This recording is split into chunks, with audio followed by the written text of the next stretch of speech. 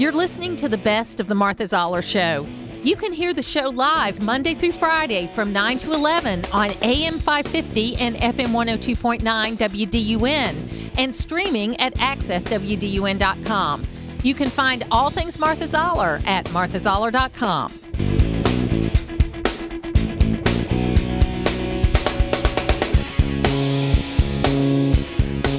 A Fulton County grand jury returned a true bill of indictment, charging 19 individuals with violations of Georgia law arising from a criminal conspiracy to overturn the results of the 2020 presidential election in this state.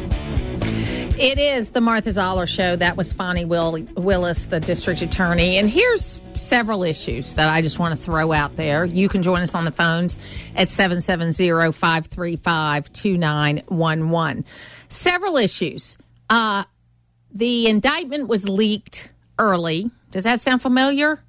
Kind of like with the Roe v. Wade discussion.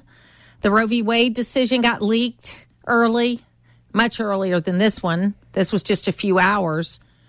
But they got leaked. Then Fonnie Willis announced that she had delivered the indictment. But they said, oh, no, this is fake. This isn't what it is. But when you get the indictment, you compare against the one that was leaked, it's just about exactly the same. Okay? And then when she was asked the question about it, there were about 5 hours between this leaked, several hours, might have been 4, but there were a number of hours between this leaked document and the her having to appear in front of the press, which I believe because they leaked the document, 1:30 or whatever time in the morning it was, I don't even remember because it was too late for me to be up, meaning that I was just watching until I saw what I needed to see, and then I went to sleep, and then I was sleeping great until I got woken up this morning. But I'm always happy to be here. But here's the thing. She says, oh, I don't know anything about clerical work, so I don't know what happened there. I think you would want the answer to that question when you're going out and facing the press, number one. Number two, you've got a situation where, it's Donald Trump and 18 allies that are in these indictments. And I said yesterday that my concern about this is going to be whether they're going to be co-conspirators named or not. This is looking like piling on. And what you're doing, justice system, is making Donald Trump look more sympathetic, which is fine, which is fine. But it's also going to be a calendar that I really don't know how President Trump continues to run for president and defend himself. It's going to be very difficult to do, and that's exactly what they wanted. Okay? So but here's just 3 names that I want to throw out there because they're talking about how awful these things were. Okay? And I'll just throw 3 things out there, 3 names out there. Nikema Williams, Hillary Clinton, Stacey Abrams.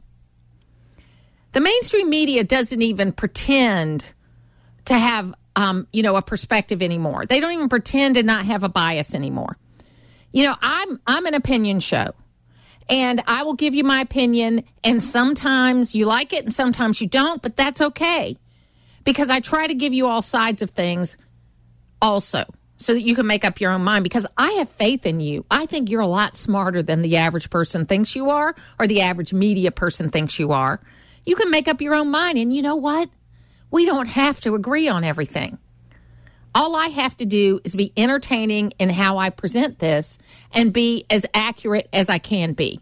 Okay, I'm not right all the time, but the beauty of what I do is I can fix it later if I find out I'm wrong. And that is a beautiful thing. Okay, that's a beautiful thing. So Nikema Williams was arrested in Fulton County in 2018 because she was trying to disrupt the certification of Brian Kemp as the governor of the United States. She was as the governor of Georgia. She was then the head of the Democratic Party of Georgia. She's now a congresswoman. Okay, charges were dropped. Nikema Williams.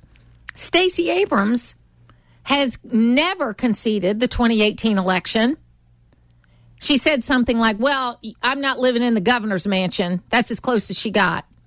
But she has gone around the country, avoiding Georgia, by the way, but gone around the country talking about how the election was stolen, and all kinds of people continue to say the election was stolen from her. How is that any different? Even though I don't agree with either one. I don't agree that the 2020 election was stolen from President Trump, and I don't agree that the election in 2018 was stolen from Stacey Abrams. But how is that any different than what Donald Trump did? And then finally, Hillary Clinton last night was on MSNBC talking about how horrible it was for democracy. When, first of all, she ought to be blankety-blanking Donald Trump because he did not pursue her legally. He saved her you-know-what because he did not pursue her legally when he could have and should have, just like he should have pursued Dr. Fauci, which he could have and should have. But those two people got off, and Hillary Clinton gets paid to go around the country and tell about how Donald Trump stole the election from her. My problem is, if it is illegal to have an opinion about how elections turn out, then why aren't these three people being charged or have been charged or at least tried or whatever? And in the case of Nikema Williams, she was arrested, but they didn't end up pursuing any charges. It is impossible to hide the two-faced nature of the justice system right now. This on top of the fact of yesterday, there's no collusion, but yesterday we find out another source that says that Hunter Biden was going to be searched. He got a tip-off and things were stopped by the federal government. It's really, I was talking to my daughter this morning, as I do most days when I walk in, when I come in, and she is so disillusioned about things. I remember a time when politicians weren't all like this. Ronald Reagan, while he had things you might have disagreed with about him, he took responsibility for his actions. John Kennedy, you might not have loved everything that he did in his personal life, but he took responsibility for his actions. George W. Bush took responsibility for his actions. We are living in a world where no one will take responsibility. Fani Willis, for gosh sakes. She had this leak. Her office had to answer this leak. They lied about it because they said it was fake. But then she knows she's going to get a question about it. If she doesn't deserve this. And she says, well, I don't know anything about clerical work. And on the other side of you people saying that there's a law in place that Brian Kemp can remove Fani Willis, that's not true. It's a committee that has to remove her. And Donald Trump can't get pardoned if he gets tried and convicted in Georgia. The governor cannot pardon him. There's a pardon and paroles board that does that. Okay, so, don't believe everything you read on social media. If you read something that seems too good to be true for your side, check it out. Look it up. Do some of your own research. Because I'm mad this morning. I'm mad this morning because I don't believe that Joe Biden and Donald Trump are the best choices for this country. But I believe there are forces at play that are going to make sure that's what we have to choose from. And I don't agree with that. So you have the power for that not to happen. You have the power by turning out to vote. You have the power by not getting so mad that you disengage. I'm going to be mad for a while today, okay? But I'm going to get over it, and I care too much for this country to walk away. But it is clear, while I think that many of the things in this indictment are things that Donald Trump should not have done, I do not believe they rise to the level of a conspiracy. I believe that he was a disillusioned man that did not believe that he lost the election and that he was believing things that people told him that agreed with his worldview. And if that's a crime, most of us are guilty of that crime, that we believe people that fit into our worldview. What takes real guts and gumption and ability is looking for opinions that don't agree with you and defending where you stand. That's what takes courage. It's local radio, and that's why you're listening. It's the Martha Zoller Show on AM 550 and FM 102.9 WDUN. Patricia Murphy is one of the political insiders. She does the Jolt every day, and she's one of the few people that I can text at 4 o'clock in the morning because I know she's up also. Patricia, how are you? I'm doing good. How are you? Good. So look, first of all, leading up to this indictment last night, help me understand, because it felt a little bit like the Alito opinion getting leaked from the Supreme Court last year ahead of time. Even though the timeline was different, there was this document that was leaked or showed up on the Fulton County website. Did it turn out to be the actual indictment? What happened there? It turned out to be some of the similar potential crimes listed. It was a different case number because by the time the indictments came out, it had been assigned a different case number, and earlier cases that were processed earlier in the day got that earlier case number. So it was obviously an early version of a document, and I don't know if there were any changes made to it other than the case number, but it wasn't the exact indictment. But it wasn't a false document. I mean, that's what they initially said. It wasn't the actual document. Yeah, we still need to find out more about what exactly made it fictitious. Absolutely. That was Willis's contention that it was fictitious, but that happened around 9 o'clock last night, and we've been just wading through all of the other charges in the document since then. So we are working to find out what exactly she meant by fictitious. Were you surprised that she wasn't prepared to answer that question when she came out for her press conference? Because I mean, I thought her answer of, I don't know about the clerical or something like that was just ill-prepared. Now, maybe she was just tired. I don't know. Well, I think it's something that really took off on Twitter, to be honest with you. There sort of were immediately questions raised about it by allies of President Trump's to say, well, what is this? And obviously Donald Trump's lawyers put out a statement to say that this proved that Fani Willis was incompetent and not running a smooth process. I think she was knee-deep in pushing these things forward in having a lot of incoming information coming in. It clearly is something that happened at in the clerk's office at the Fulton County Courthouse. Okay. But again, that was 12 hours ago. Yes. Some people have slept since then. So it's not something that we've been heavily focused on, but we'll definitely continue to seek answers about it. I stayed up much later than I normally do, and then I fell asleep hard right before I was supposed to get up, and so it took me a minute for sure. Anyway, okay, so what do you think about this indictment? What do you see in it?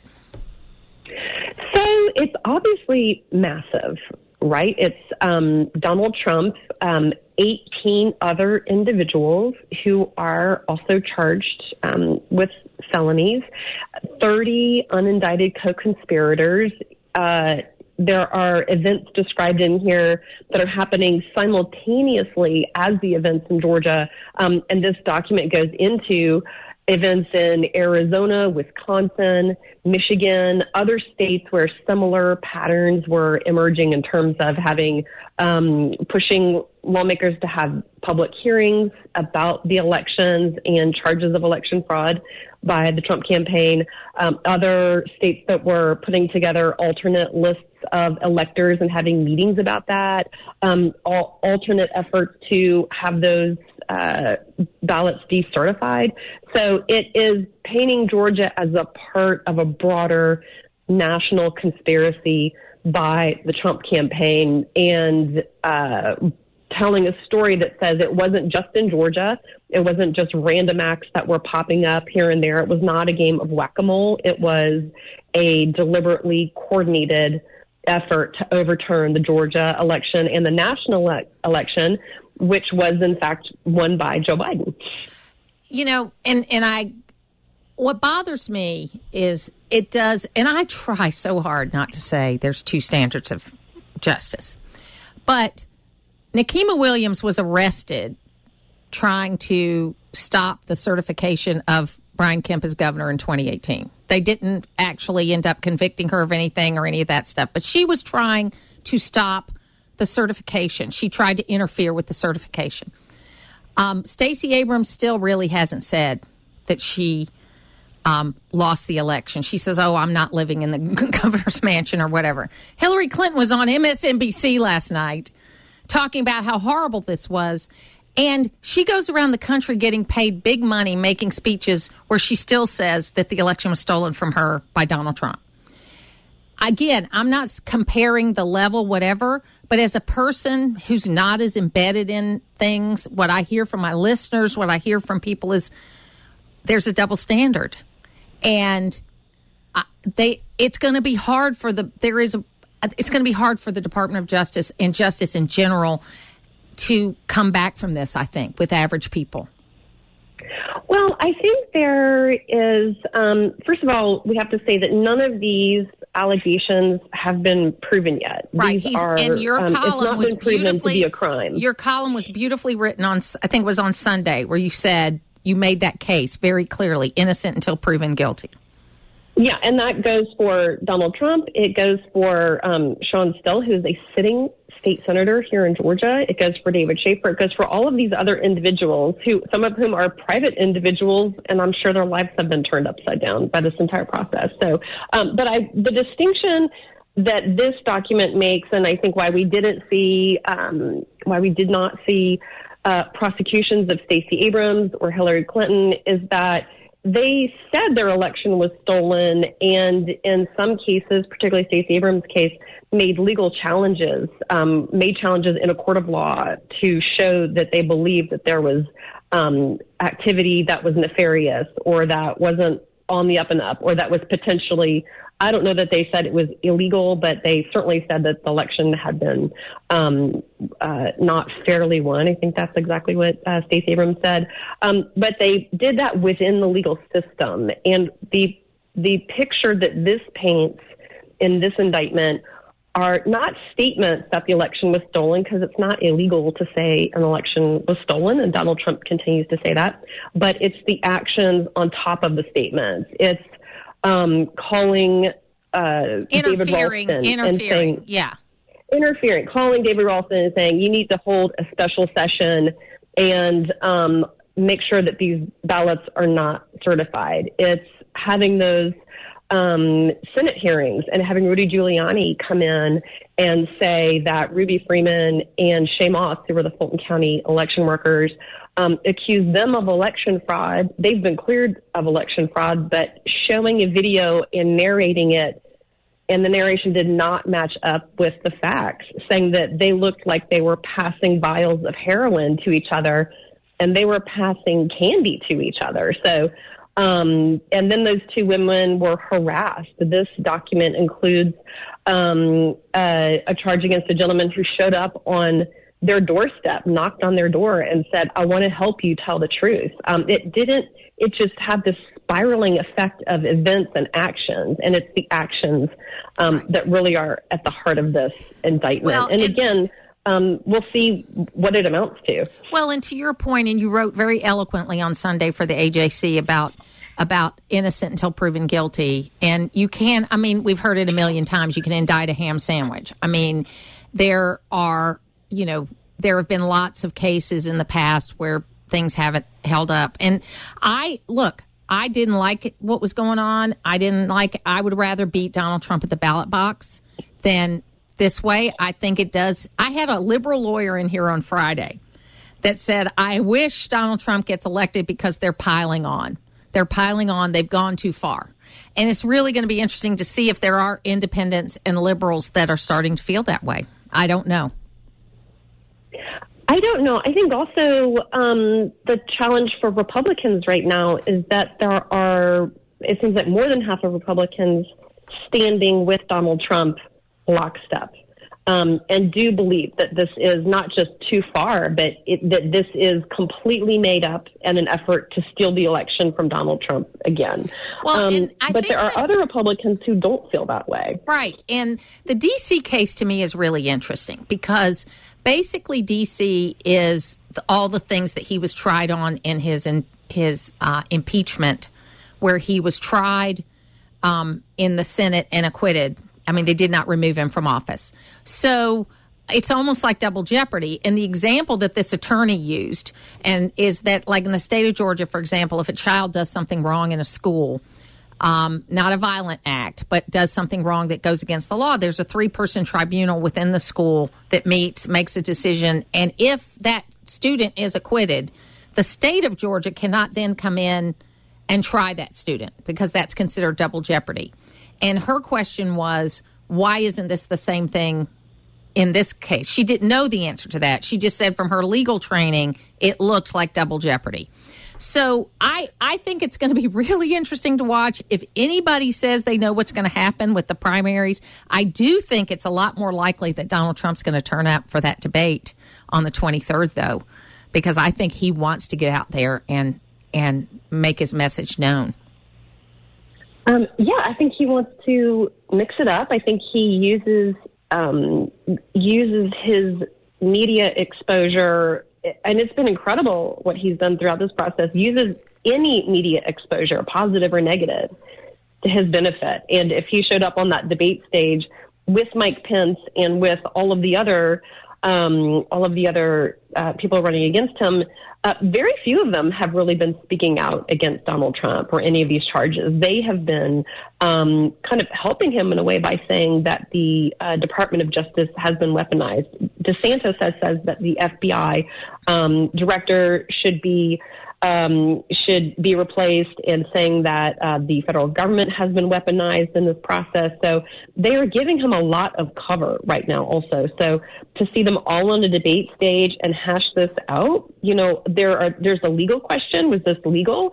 And then there's just the moral question. Was this right or wrong? And that's what voters will need to decide. And sometimes things that are right or wrong are not illegal, and so, that's right. So there's a lot of things to find out here. Patricia Murphy, you can read her work. I think you do a column twice a week, right? Column twice a week. We do twice a week. And then the Jolt every day. So every day. Get some sleep. And thank you for being with us today. You too. Putting the talk in news talk. It's the Martha Zoller Show on AM 550 and FM 102.9 WDUN. The one thing I couldn't stand about Mark Meadows, and I'm a mama bear about this, is that his daughter got married in 2020 like my daughter got married. And instead of his wedding getting canceled like hers did by the venue, he was able to get a downtown Marriott hotel to allow him to have a 200-person wedding when everybody else was having to cancel theirs. So as a mama bear, that's what made me really mad about Mark Meadows. Anyway, Matt Brown is joining me right now. Don't cross a mother and her daughter. Let me tell you what, Matt, it's out there. Look, I'm seeing it. No. I'm telling you what, he could do anything else he wants, but no. I just thought that was the most tone-deaf thing ever. But we finally have a Fulton County indictment with the weirdest timeline ever. Okay, so it seems to me like a part of the documents, a fictitious document, whatever, was released earlier in the evening on the website. Everybody went crazy over it. It was said to be fictitious. Then we heard is the actual document had been filed in the clerk's office. And then somewhere, I don't remember what time it was, she came out, Fonnie Willis, and announced the indictment. I don't think that was the timeline she chose, or did she do that so there wouldn't be as many people around? I don't know. Yeah, I mean, I think that the entire country just got an introduction to the Fulton County judicial system and the Fulton County courthouse in terms of, I mean, CNN International had there was a fight broke out in back of one of their,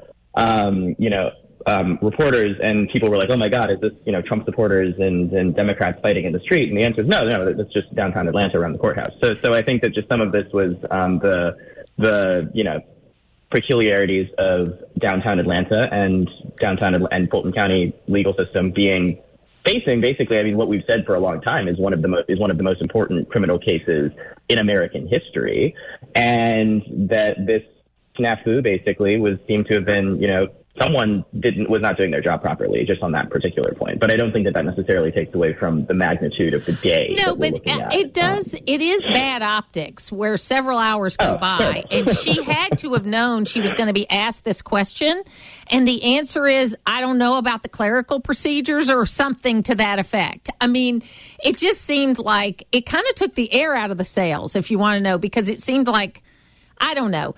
Maybe I was just too tired when I was watching it. So that could have been it too. Oh, no. I mean, well, my guess is that, Willis's office they've been thinking about this obviously for, years now and had some things drafted. That had probably been communicated with some low-level people, but given that the grand jury had not actually heard all of the witnesses testifying before them, before those charges had actually been, officiated, it was definitely a bad look, and people were doing a lot of screaming last night that this was basically showing that, this was somehow an illegitimate process. Or well, I mean, it kind of reminded me. It kind of reminded me of the leak of the Alito opinion on Roe v. Wade, even though there was a bigger time gap. It's like you can't keep these things under wraps. You know what I mean? It's like you can't do this. So I thought that was kind of interesting. Now, what we know is now, and my big question before this happened was, is it going to be just Donald Trump? Is it going to be Donald Trump and other people? And I think as the days got closer to yesterday, it did look from the way they were calling witnesses that there might be other people. So it's 18 people and Donald Trump. So it is, and Patricia Murphy at the AJC wrote a very eloquent column on Sunday about innocent until proven guilty. It really doesn't mean, it means a lot that you're indicted, but what's the old saying? You can indict a ham sandwich. So you've right. Looked at the document, I'm sure. Is it what the critics are saying, is that just people are being indicted for conversations they're having, or does it look to you like there is an actual conspiracy?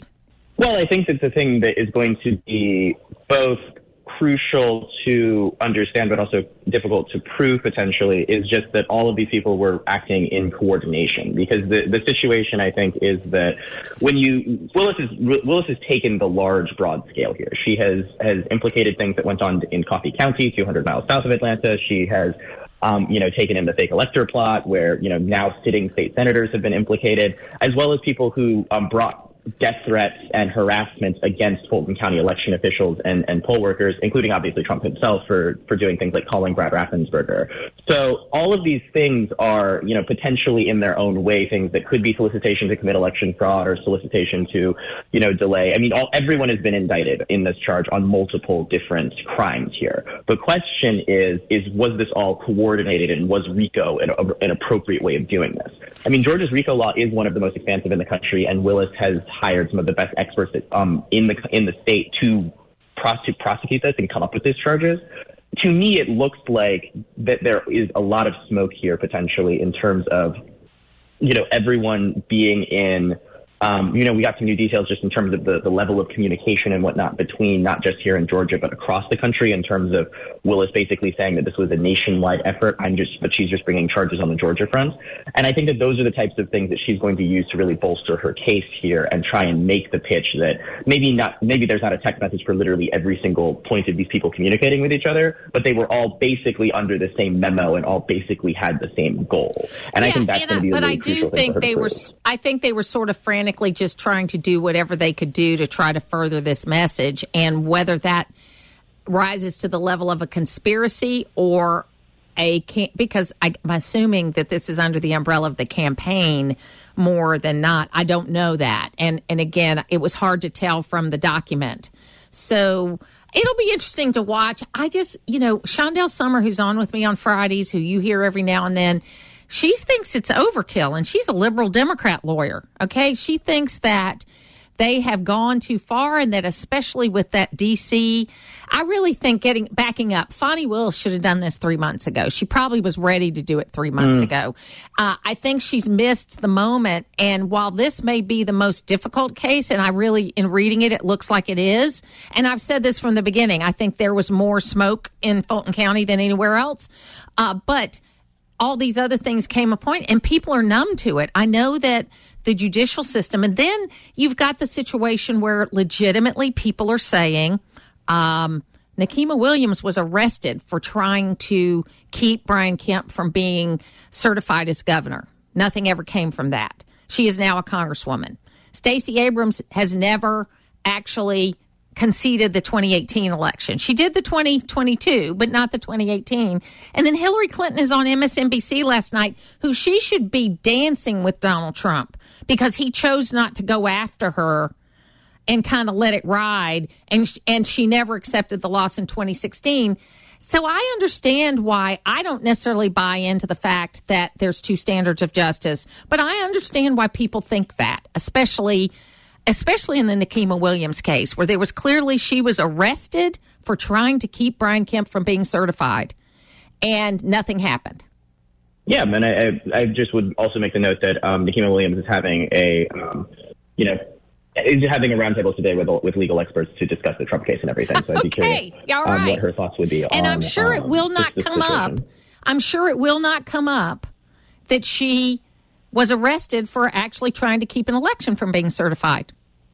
Yeah, I think that is definitely there's going to be the debate over, what are the legal questions here, and then the debate over just what is the court of public opinion. And we're seeing this play out in the Republican primary right now. A lot of people are basically saying that, this is a process that they feel alienated from, that they think that Trump is being, wrongfully persecuted here, and that is, no matter what happens in the courts here in Georgia or in D.C., I want two things from you, and it could be in the future.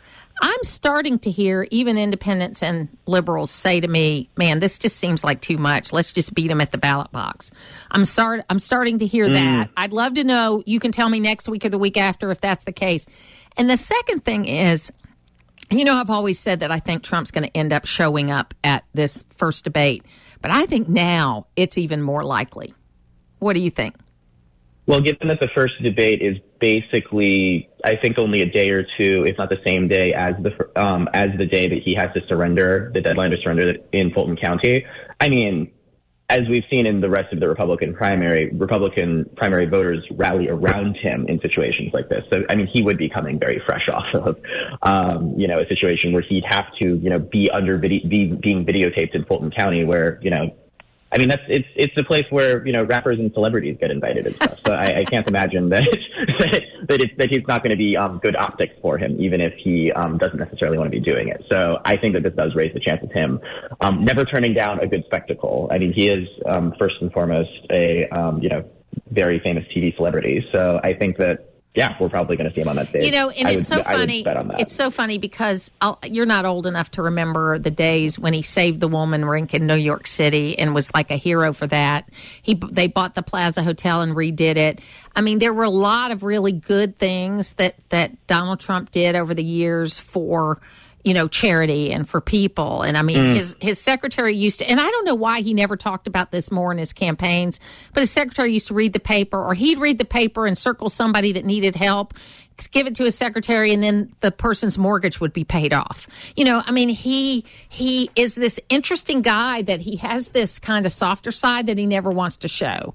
And I think that if he focused less on his base, which he doesn't need to focus on. They're with him no matter what. And focus more on people like me that he's lost, the exurban woman, the suburban woman. I think that he'd do better. But anyway, I appreciate you, Matt Brown. We got a lot to talk about, and we'll have it even more next week after you've gotten some sleep. Absolutely. Take care. It's where North Georgia comes to talk. It's the Martha Zoller Show on AM 550 and FM 102.9 WDUN.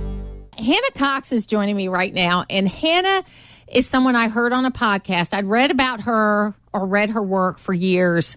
I heard her on a podcast called She Thinks, and I thought I got to get her on the program. So here she is. Hannah Cox, appreciate you being with us. Thanks for having me, Martha. Good to be with you. So just give folks a little thumbnail of your background just before we get started. Sure. Well, I am now the co-founder and president of a newer nonprofit called Base Politics. My co-founder, Brad Palumbo, and I launched it a year ago, and we are focusing on new media. We really feel that the trends for where media is going, especially for younger generations, are away from cable news, away from newspapers. Instead, people are getting their information from platforms like TikTok, YouTube, Reddit, podcasts, and we think it's really important that for people who believe strongly in free markets and limited government and individual liberty like we do, that we take those ideas to those platforms so we can really meet where people are and engage with them and try to further those principles and also help people understand what's going on the ground, whether it be state or federally, so they know, what good policies are out there that they can try to support, what bad ideas are floating around that they need to be active on. And so we're kind of activist media for a new generation. Before that, I was an activist myself, an organizer and a lobbyist. I've done a lot of work on criminal justice reform, but also just all kinds of free market work, from occupational licensing and deregulation to tax reform to Second Amendment, school choice work. So I've had a long history getting stuff across the finish line on the ground level too. Yeah, I think you say that you are a rabid capitalist. I love that because I don't think look, I'm just in full disclosure, I'm on the State Board of Education for the state of Georgia, and we just changed our economics standards because we felt like two things. We were too theoretical in what we were teaching kids in high school about economics and not enough real world personal, how you manage your own money. So we're trying to find that common, that balance between how to go out and manage your own money, but also understand what capitalism is, because we didn't want to get rid of that because so many people, you talk to the average 20-something-year-old, and they don't know what capitalism is. They think it's a bad thing. And really, we're the only system in the world that allows people to go from worst to first, if you will. Right.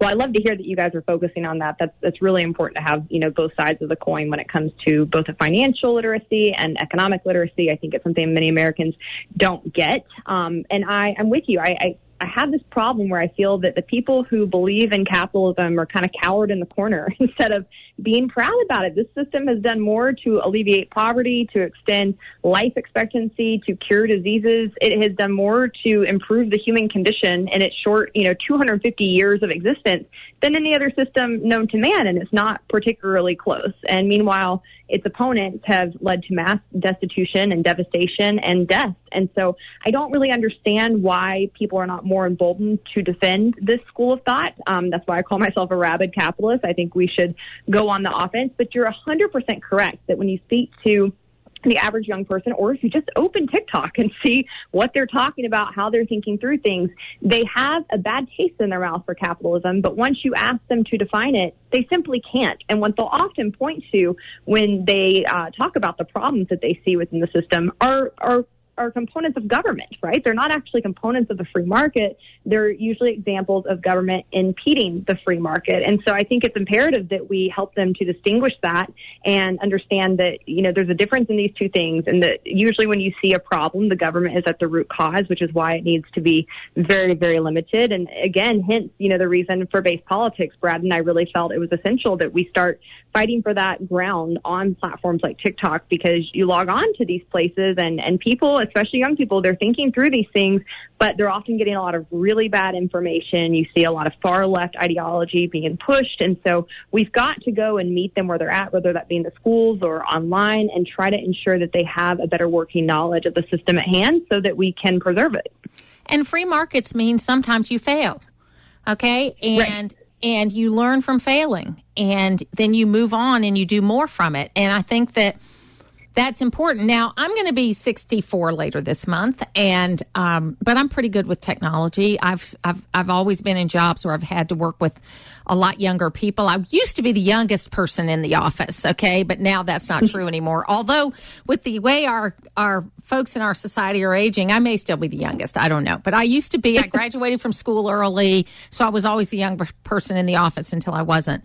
I wasn't doing TikTok but after listening to you on She Thinks, I actually started a TikTok channel. Oh, great. And I put my first video out there this weekend. It wasn't much. It was just basically saying, this is the first time for me. I don't know if it's going to be another one, but, whatever. I've gotten some good response. It's been a pretty immediate response to it. But you've mentioned TikTok a couple of times, and, a lot of people are wary about it. Why do you use TikTok for news? Yeah, well, I think it's important, one, that people understand TikTok is so much more than a dance app these days. It actually is the top search engine for younger people in America. So they aren't going to Google. They are going to TikTok where they are searching for information. And so I do understand some of the concerns that people have with TikTok. Personally, once looking into it, I find that they're a bit overblown. Yes, they are looking at your information. So is every other social media platform that you use, and they are mostly using it to show you more content that you like so that you are trapped on that app for hours and hours and hours. And when it comes to TikTok, their algorithm is particularly good. I've not seen anything else like it. It really does learn the person quite quickly and continues to feed more and more information along the sides of things that you're liking or watching or consuming. And so it becomes very tailored to the individual. It's a massive platform. The number of people who are using it right now, it's dwarfing its competitors. There is no other place to be right now. So I think that there is often awareness because of its attachment to China. There's been a lot of work behind the scenes to really hold them accountable and put their feet to the fire. And they've honestly played ball very well behind the scenes. So I don't have a lot of concerns with that. I'm personally much more concerned with my own government spying on me than I am the Chinese government. So I think that has gotten a little bit overblown, and particularly the TikTok ban bill is a Trojan horse. It is essentially the Patriot Act 2.0. It is just a way for the government to spy on you more here. People need to be very, very wary of that bill. It's utter garbage. But when it comes to, when you really want to win politically, like I said, my background is in activism and lobbying and actually passing bills. And I can tell you firsthand that when you are coming at it from our point of view, right, we're not big corporate lobbyists.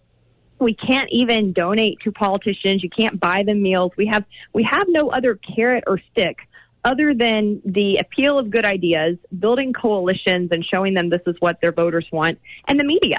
And the media is a very, very powerful tool in getting things done and getting bills across the finish line or killing bad legislation. And the problem that we have coming from our camp is that we often don't have that mouthpiece, that mechanism to effectively move the media. I think that content, it moves the culture. We often say that politics flows downstream from culture. I think that's right.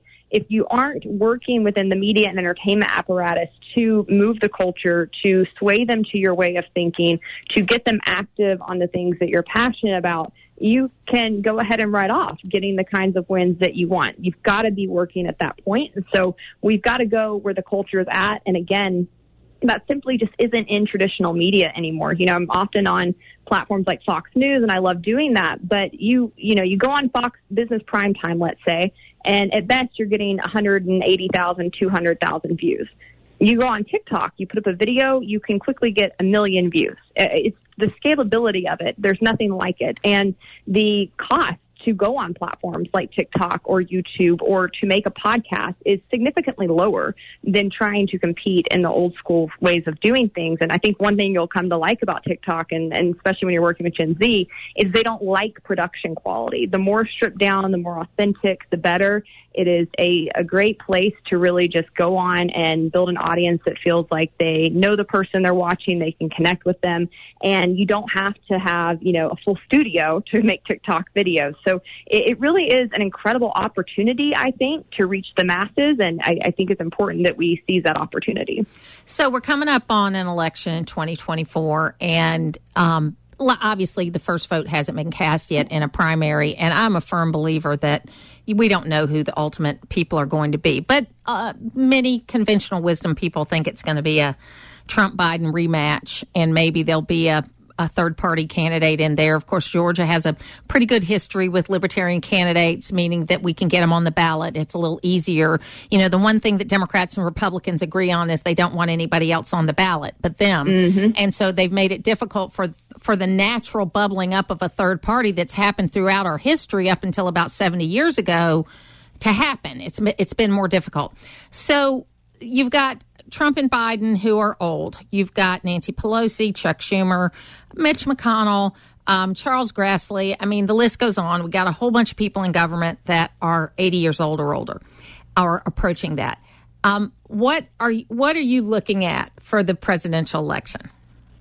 Yeah, I love that you bring up the issues of the real, ballot issues that I see, which is that it is so hard for third parties and independent candidates to break through. I'm somebody who came up more on the right and really sort of put myself solidly in that camp until 2016. And I've been a bit disenfranchised ever since then. I think like many Americans, I consider myself politically homeless. It's important that people remember, in the last couple of elections, none of the above actually won the popular vote. More and more people are staying home because the jig is up. They're realizing that Republicans and Democrats might talk a very different game, but what they're actually doing behind the scenes, how they're really governing once they're in power, is very much the same, especially on core issues like the economy, like money printing, like war. And so it's a difficult place to be. And for that reason, I tend to focus most of my efforts on public policy, on individual issues, issue advocacy, and trying to work to affect change either at the state or federal level in that capacity. I don't have a lot of faith in the ability for somebody to come into power and really shake things up. So I don't know that I really have a dog in the fight when it comes to 2024. I do like that there's a guy named Chase Oliver here in Georgia who is running as a Libertarian candidate. So hopefully he will be on the ballot. I would like to see more independence, and I'd love to see more things like ranked choice voting be implemented so that people truly do have a voice and really can participate in their system in a more meaningful way. Because I think right now the two-party system is not working for anybody. You've really only got, less than 25% of the country is solid Democrat, less than 25% of the country is solid Republican. You've got a lot of loud voices in both camps, but the vast majority of Americans are very fed up with both of these parties and with their actions. And I think if you look at the trajectory over the past couple of decades, it just keeps going downhill. It doesn't really ever turn around, no matter who's in office. Yeah, we could talk for a long time about this. If people want to know more about what you are and what you're doing, how can they do that? Sure. Well, they can go to our website, which is base-politics.com. We'd love for them to check us out, support us if they're interested in the work that we're doing. We are a nonprofit. And if they want to connect with me, they can find me across pretty much any social media platform that there is under Hannah D. Cox or Hannah Cox. And so I'd love to connect with people there. Thank you so much for being with us today. Thank you so much, Martha. Enjoyed it. To hear the full versions of last week's Martha Zoller shows, go to the podcast page at accesswdun.com, and you can follow me on social media at Martha Zoller.